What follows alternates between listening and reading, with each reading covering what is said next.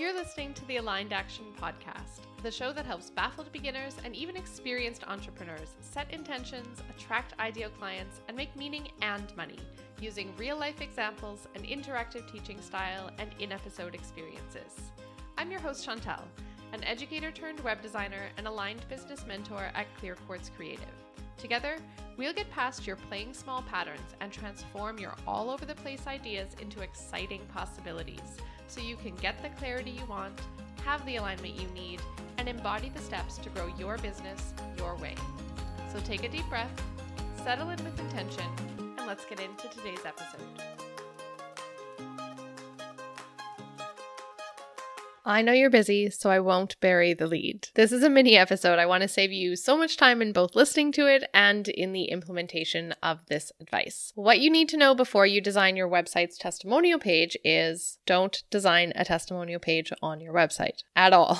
A unique page for testimonials is, in my humble former web designer's opinion, not worth it. Here's a short list why, and then we're going to talk about what to do instead. Number one, long lists of testimonials are really boring. Most people are not going to read more than 3, maybe 5 at a time, and including a list longer than that is not going to provide you any great benefit. Number two, when's the last time that you clicked on a testimonials page or you scrolled through a long list of someone's testimonials other than rereading your own? A page titled testimonials is just not attractive enough to be clicked on. I would argue that even if you're creative with the title, like if you use something like results or client wins, those terms have been so overused in marketing that our eyes are glazing over on them. You do not want to use your limited menu space or your drop-down space on a page like this. Number 3, your clients' testimonials are unlikely to contain enough repetition of specific keywords, which means that it's not going to be a high-performing page for your SEO. Number 4, if you use all of your testimonials on a dedicated page, how will you use them to support your claims elsewhere on your site? Google does not like duplicate content, and so using the same testimonial in more than one place on your site is not a great idea. Unless you have a very large number of reviews, having a whole page of them, it really limits you in what you can use elsewhere. Lastly, number 5, calls to action on a testimonials page can be a little bit tricky. You inevitably will have to lead people either back to your services page or over to your contact page. So that means that it adds another click for them when they're navigating. And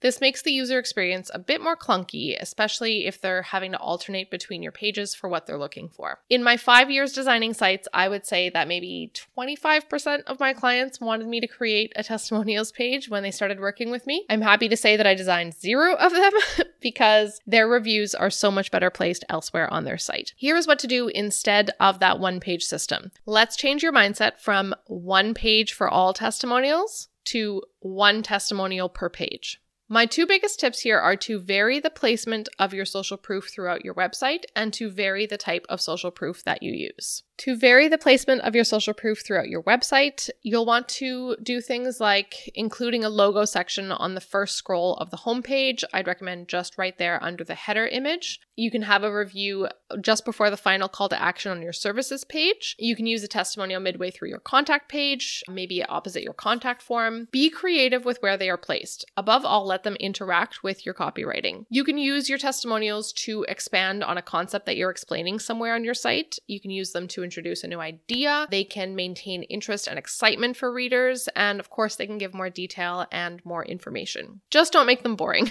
I would caution against using a review in the same space, like the same spot on each and every page. Instead, you'll want to let it be more organic. And then to vary the type of social proof that you use, start by collecting a variety of testimonial types. You'll learn lots about this in the Simple Social Proof issue of Facet. Then you can alternate them throughout the different pages on your website. In this moment of short attention spans, this is one way to keep eyes on your copy longer. You can use audio testimonials, video reviews, written case studies, typed up quotes, screenshots of messages and emails. This is a great way to break up information on your site, just helps to keep things interesting. If you remember one thing from listening to this episode, remember this. Social proof is most effective as a selling tool when it's woven into your copy and your content instead of having it set apart. It does belong right up there with the details of your offer and the next steps and all the clickable buttons that let people reading them experience what people are expressing in your social proof. Because social proof is emotional. It's qualitative information. It is a fantastic complement to all of the logical information on your site, and especially all of the quantitative information like the cost, the program length, the call length, how many modules, how many sessions. Our brains need a balance of both in order to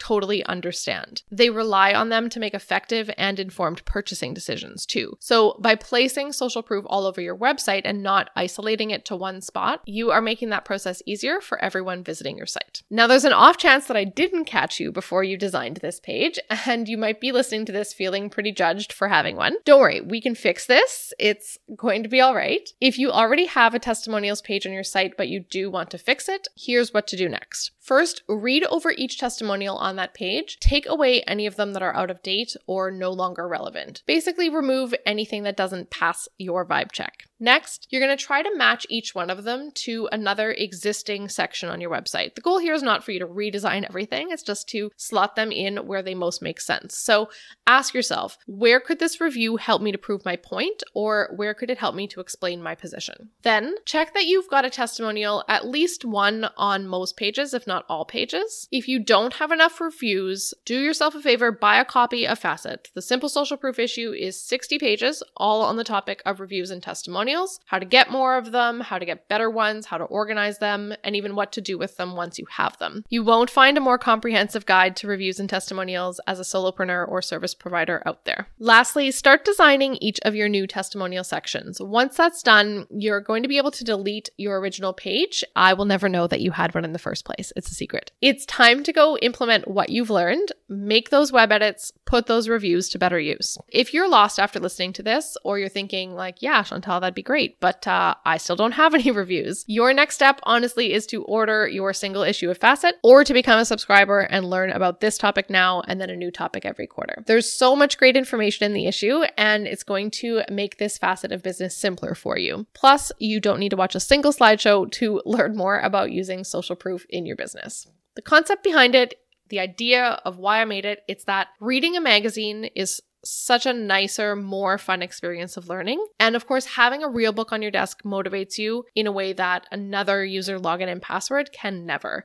If you do take aligned action and you transform the testimonials on your site, tell me about it. I love hearing from you by email or on Instagram. And if you aren't a Facet subscriber yet, but you want to be, that's an easy fix. You can subscribe today at clearquartzcreative.co/facet and learn everything there is to know about getting great reviews from your clients and then what to do with them once you have them. Thank you for listening to the Aligned Action Podcast. I hope this episode has helped you take the first step to turn your ideas and insights into income.